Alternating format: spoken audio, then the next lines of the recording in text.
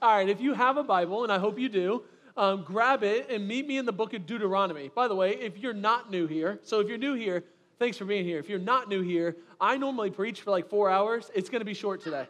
So you can thank your kids for being in the room.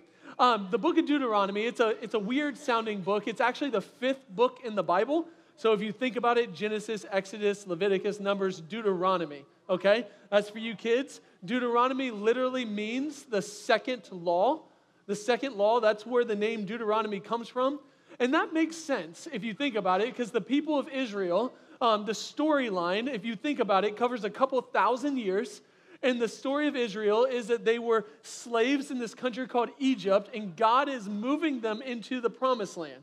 Okay, as he moves them into the promised land, he gives them the law, the 10 Commandments, once, and then he does it twice.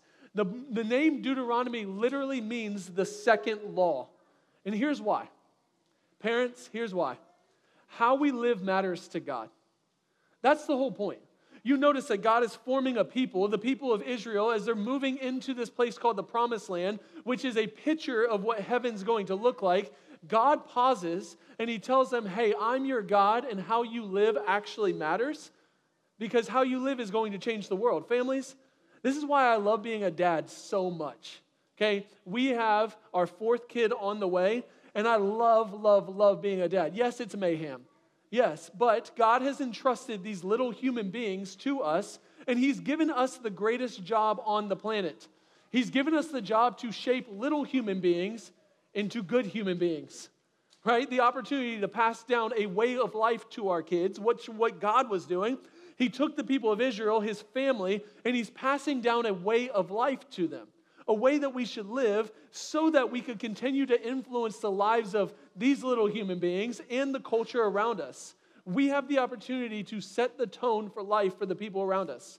I don't know about you, but the greatest honor in my life is being a dad. God has entrusted these little ones to me, and I want to see them grow up. That means, parents, that the greatest mission field you have is inside of your own home. The word that the Bible uses for this most often is stewardship, not ownership. Check this out. All right, this might blow your mind if you're new to church. According to the Bible, your kids belong to God. And one day they will go back to see their Heavenly Father, just like you and I will. And during this in-between period, God has given us stewardship over our kids to pass down a responsibility, a God-given responsibility, to pour into them. He's entrusted us with his greatest gift. His image bearers, his human beings. So maybe sometimes in your weakest moments you wonder, why was I a parent? Right? I mean, we've all been there. Here's why. Because God wants to use you to change this world. Maybe you're sitting in this room, honestly, and I try to think through everybody, and you can't even have kids.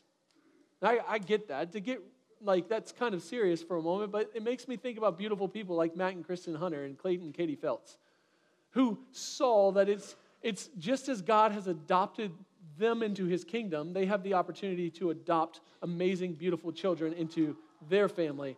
And what you see is God builds his kingdom that way too. Maybe you're single and you're wondering, why the heck am I in this room? Maybe you came from the hamburgers and the hot dogs. I don't know. Now, look around. Look around. If you're single in this room, here's what I want you to see. That the church is a family that's supposed to be united around this idea of the gospel, and we get to partner with each other to build his kingdom. This is why connecting matters so much here. Whether you're like me and you've got an army of kids in your house, or you're single, God is building a family called the church, and we all get to participate in this thing where we build the kingdom together. And honestly, you don't even understand the amazing impact that you have in this world. On my kids, they look up to you, they watch you. They look up to one another as they get to see what it looks like to be the people of God together. So no matter who you are, whether you have a lot of kids, you have no kids, or you can't have kids at all, God has a short message for you that I want you to hear today. Right out of Deuteronomy chapter 6. Listen to what it says. Deuteronomy 6, the writer, Moses, he's going to give the people a command, and that command is called the Shema. All right, it's a really, really kind of funky word. Matter of fact, kids, why don't we say it together? All right, on the count of 3, we're going to say it together, the word Shema. All right, 1, 2, 3. Shema. Shema. It's a word that doesn't translate well into English. It's a Hebrew word. It literally means to listen, but it means to listen with the intent to do something.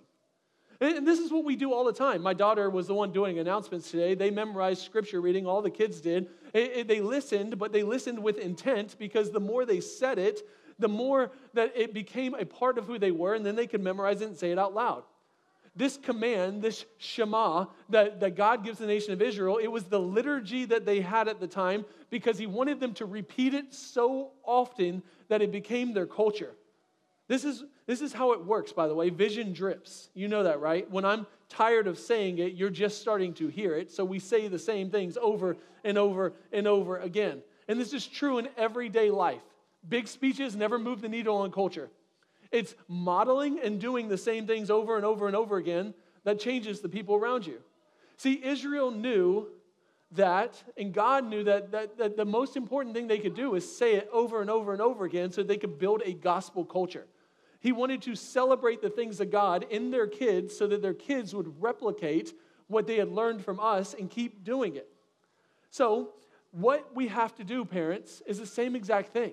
It's true in our homes and it's true in everyday life. The things that we value the most are the things that we talk about the most. And here's how you know what you value the most.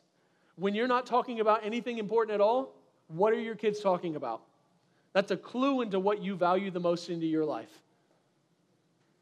Parents, we have to have regular gospel conversations all the time.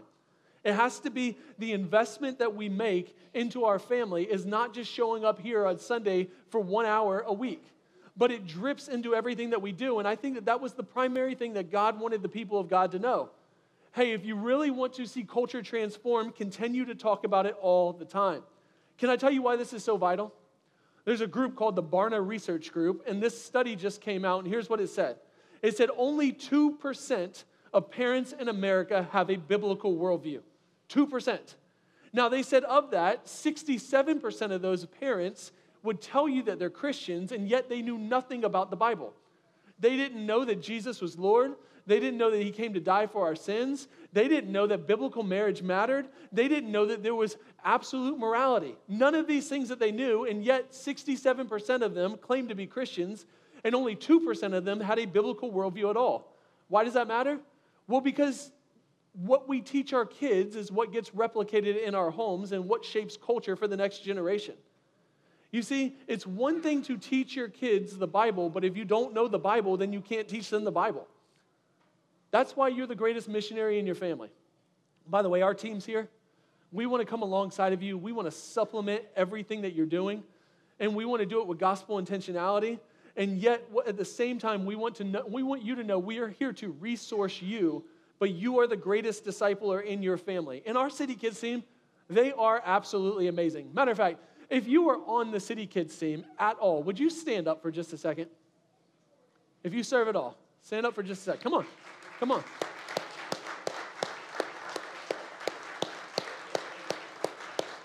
Come on, Matt. All right, listen, stand up. Say, no. Thank you. From a dad that has kids in this thing and from a church, the investment you make in all of our kids, it matters so much. Okay, you help equip and resource us to do what we're doing. I just want you to know we're grateful for you. So thank you so much. All right, that's Shema, that word, to hear with intentionality. It's there to build culture. And that's what God wanted. He wanted our gospel fluency, if you will, to be the regular vocabulary of everything that we do in life. So listen to it. Deuteronomy chapter 6, verse 4. Listen to what he says. Moses says, "Hear, O Israel, the Lord our God, the Lord is one." All right, the first thing I want you to see is that Shema word. That Shema word is to hear. It's the very first word that he says. It means something to listen up. Moses was saying, hey guys, I need you to hear what I'm saying. It's the same thing. My kids know when I'm serious, when I'm like, hey guys, I need everybody on the couch. All right, family meeting, I need all eyes on me, and I need you to listen up for a second. That's what Moses is saying. Moses is saying, Israel, it's time to listen up. Now, if you know anything about the Bible, I want to teach you something. The New Testament, if you read the New Testament, the Bible redefines the nation of Israel as the church. So if you will, this applies to you too, because you could substitute Israel for church. Hear, church, listen up. Listen up, because I'm about to tell you something significant, is what he says. Next word he says, this is the Lord our God, the Lord is one. Let me just ask you a question. Not a trick question. Whose God is he? This is participation time. Whose God is he according to the text? Our God. Say it one more time louder. Whose God is he? Our God. You know, that's so important. Some of us need to sit in that for just a moment. That this is not just a God, a distant God that cannot hear you. He's a loving God, and he's your God. He's not just a God, he's our God. He is creator and sustainer. He is our Father, like Jesus says in Matthew chapter 6. He is our healer and our provider in times of trouble. He is our refuge and our strength in our times of weakness. When things get hard, I think you need to pause and you need to remind yourself that he is our God. And here's why that matters. Because you belong. You see, you belong, and because you belong, you obey. This is so important. You don't obey to belong, you obey because you belong. In the same way, you know, my kids, like the one sitting right here, it doesn't really matter what they do in life, I will always love them. Always love them. Kids, I think you need to know that. You look at your parents right now, you need to know your parents love you. Like, absolutely love you more than you could ever imagine. And your love for your kids is not dependent upon what they do. Do you know why you love them? Because they're your kids. Now listen to me. God feels the exact same way about you. How do I know that? Romans 5:8, he died for you while you were still in your sins. He didn't wait for you to clean up your mess. He loves you. He created you, and he views you like you are his son or daughter. That's it. Our God loves us. And you need to know this dirty little secret, kids, that no matter what you do, you will always be loved by us. Next one is the Lord is one. Now, I don't have time to dive into the depth of the theology of this because I promised these guys I'd get you out of here quickly. But here's what's important. You have one God in three persons. That's called the Trinity. The Father, the Son, and the Holy Spirit. They are one God in three persons that interact with us in different ways. That's what the book of Deuteronomy wants you to know. That's what the whole Bible wants you to know. And here's why that's important. The only thing I need you to hear me say right here is the same God of the New Testament is the same God that's speaking these words. That's all you need for Theology Lesson 101 today. Verse 5. You shall love the Lord your God with all of your heart and with all of your soul and with all of your might. You know, everything changes when you begin to love God with everything that you have. Parents, I think that this is the perspective that we have to have if we want to pass down a culture of the gospel to our kids. Notice, it's a rule of life. When God wanted to pass down what it looked like to be the people of God, he did not give them a checklist and a bunch of rules. He gave them love. I don't know about you, but when I get this right in my house, everything changes. When I love God first, I tend to be way more patient with my kids. When I love my wife, she becomes the object of my affections. I tend to be more patient with my kids and loving to my family. You see, this is the key. When you reorder your loves properly, you actually create a culture for your whole family. I teach a parent commissioning class here on occasion, and I tell this story about how I tell my kids, and I tell my kids all the time, sweetie, I love God more than you, and I love your mama more than you, and you're not going to pit us against each other, because when I love your mommy greatly, I actually love you better. So what I want to do is I want to reorder my loves to love God most, love your mommy next, and then love you after that. So I was teaching this class and explaining this, and a couple decided that they were going to go home and tell this to their kids, and he says, dude, I love your mommy more, and the boy just started crying. I was like, oh no, they're never coming back. Here's the point. When your loves are incorrect, watch what happens. Parents, I see it all the time. You begin to project onto your spouse that they need to be your functional God. So they have to be perfect in every way. And when I do every wedding that I do, here's what I say. The reason why most marriages fail is not because you don't love each other. It's actually because you love each other too much at first. So you look to one another to be your functional gods, and they got to be perfect in every way. And then when they begin to fail you because they don't fulfill you the way that culture says that they should, you run. Listen to me. You're not meant to fulfill each other. You're meant to be full in God. So what ends up happening is when we make each other our functional gods and it doesn't work out, then we look to our kids to fill that bucket. And honestly, they do a better job of filling that bucket than our spouses do. And then they grow up and go off to college, and guess what happens? You live with a stranger, and we all know how that ends. The number one most loving thing that you can do for your family is to love God primarily. Be completely full in God so that as you love Him primarily, then you can love each other in all of your flaws in just the way that God made you to be. And then when you love each other in all your flaws just the way God made you to be, then you begin to love your family even better. Reordering your loves will actually change everything. So the best parenting advice I can give you is this. Love the Lord first. Love the Lord first. And here's how you do it. Verse 6. And these words I command you today shall be on your heart. You see, here it is. Push what you know about God from your head to your heart and everything changes.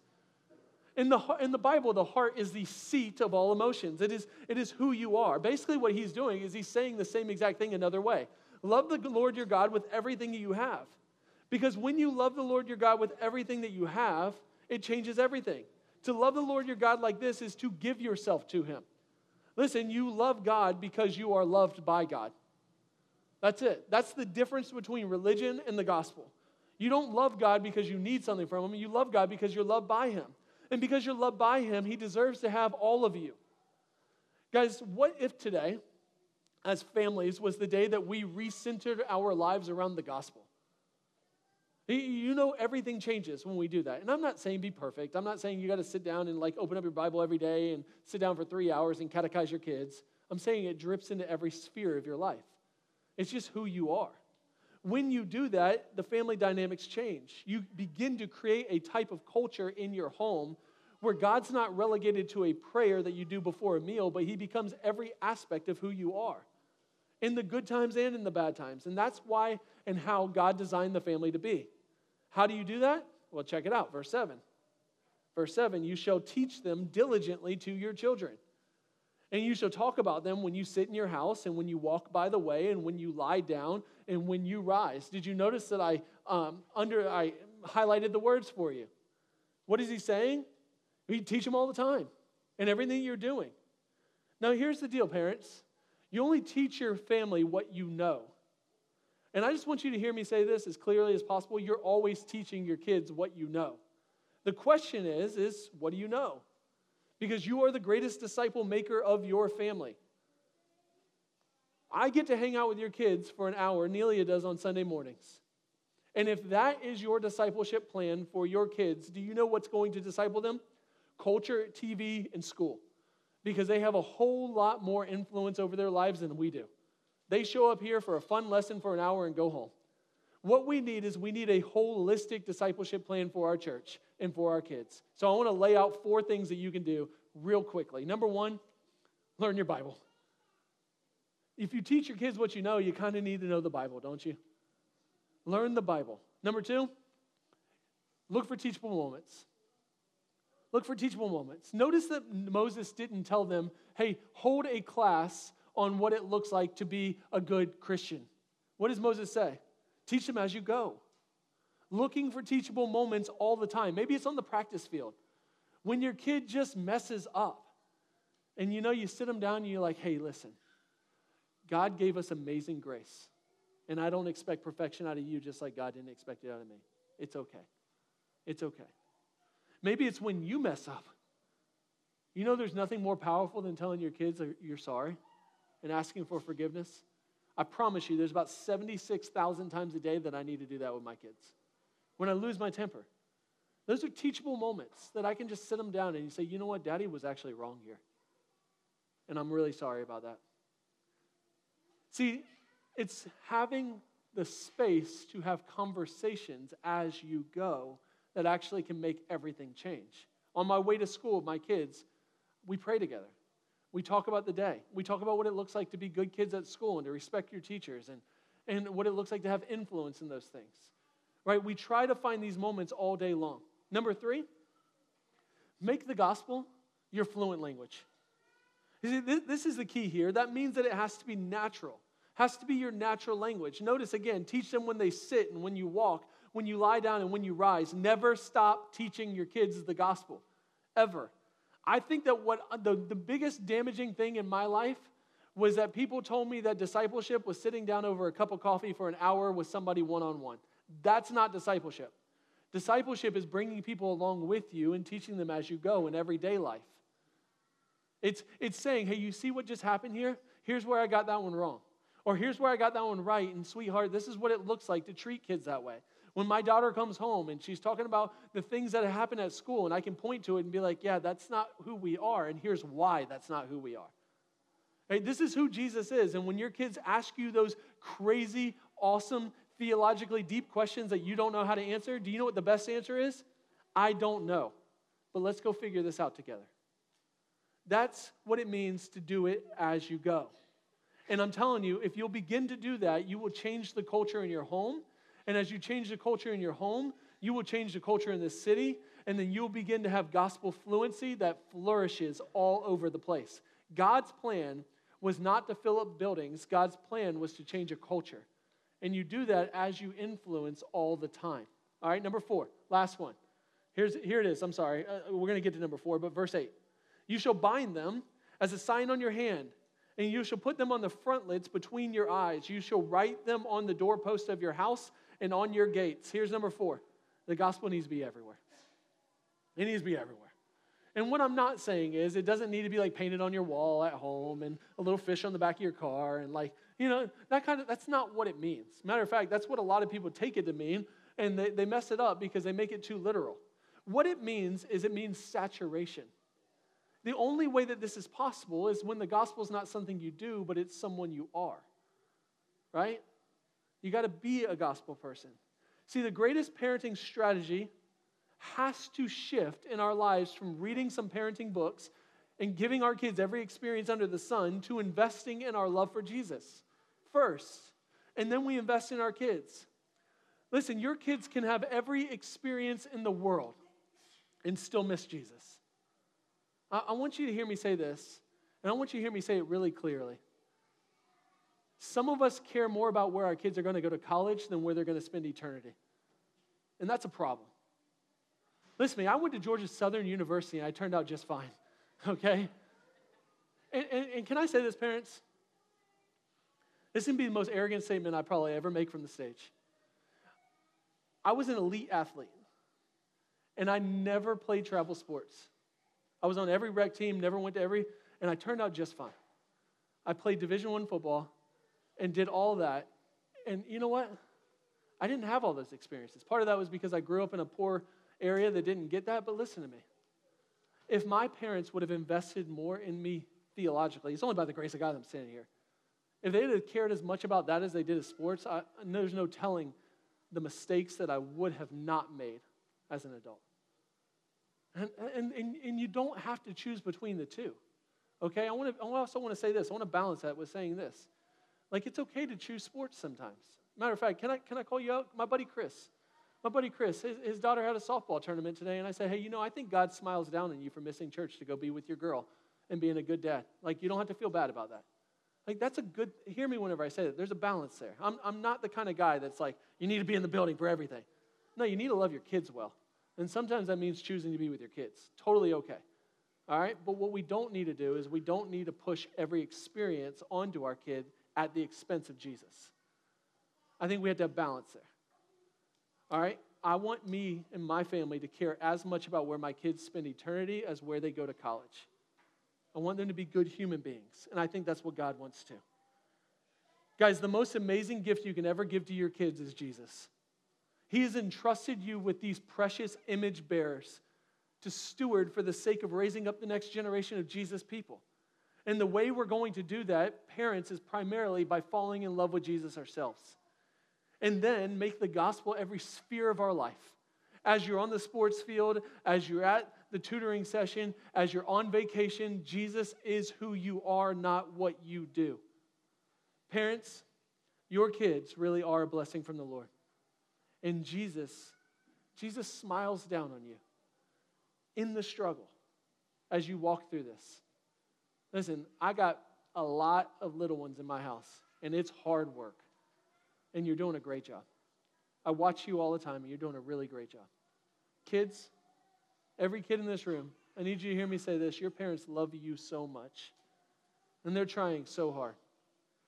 And all they want for you is for you to know Jesus and to have a good life. Elliot, come here. You can come up here. This is my little man. Hey, buddy. Can I pray for you guys? Thank you for making the investment today. Thank you for making the investment in our church. Jesus, we love you so much. Thank you for these kids. Thank you for our families. God, thank you that you care deeply about us. Lord, I pray that you would do an amazing work in our kids. God, even in our deficiencies, I pray that you would do a miracle.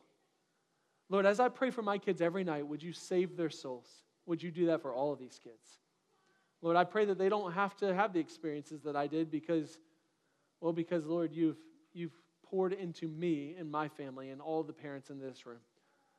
God, would you help us to have a healthy gospel culture, not a religious culture, one that's okay not to be okay, and one that looks to you, Jesus, for our sufficiency and needs.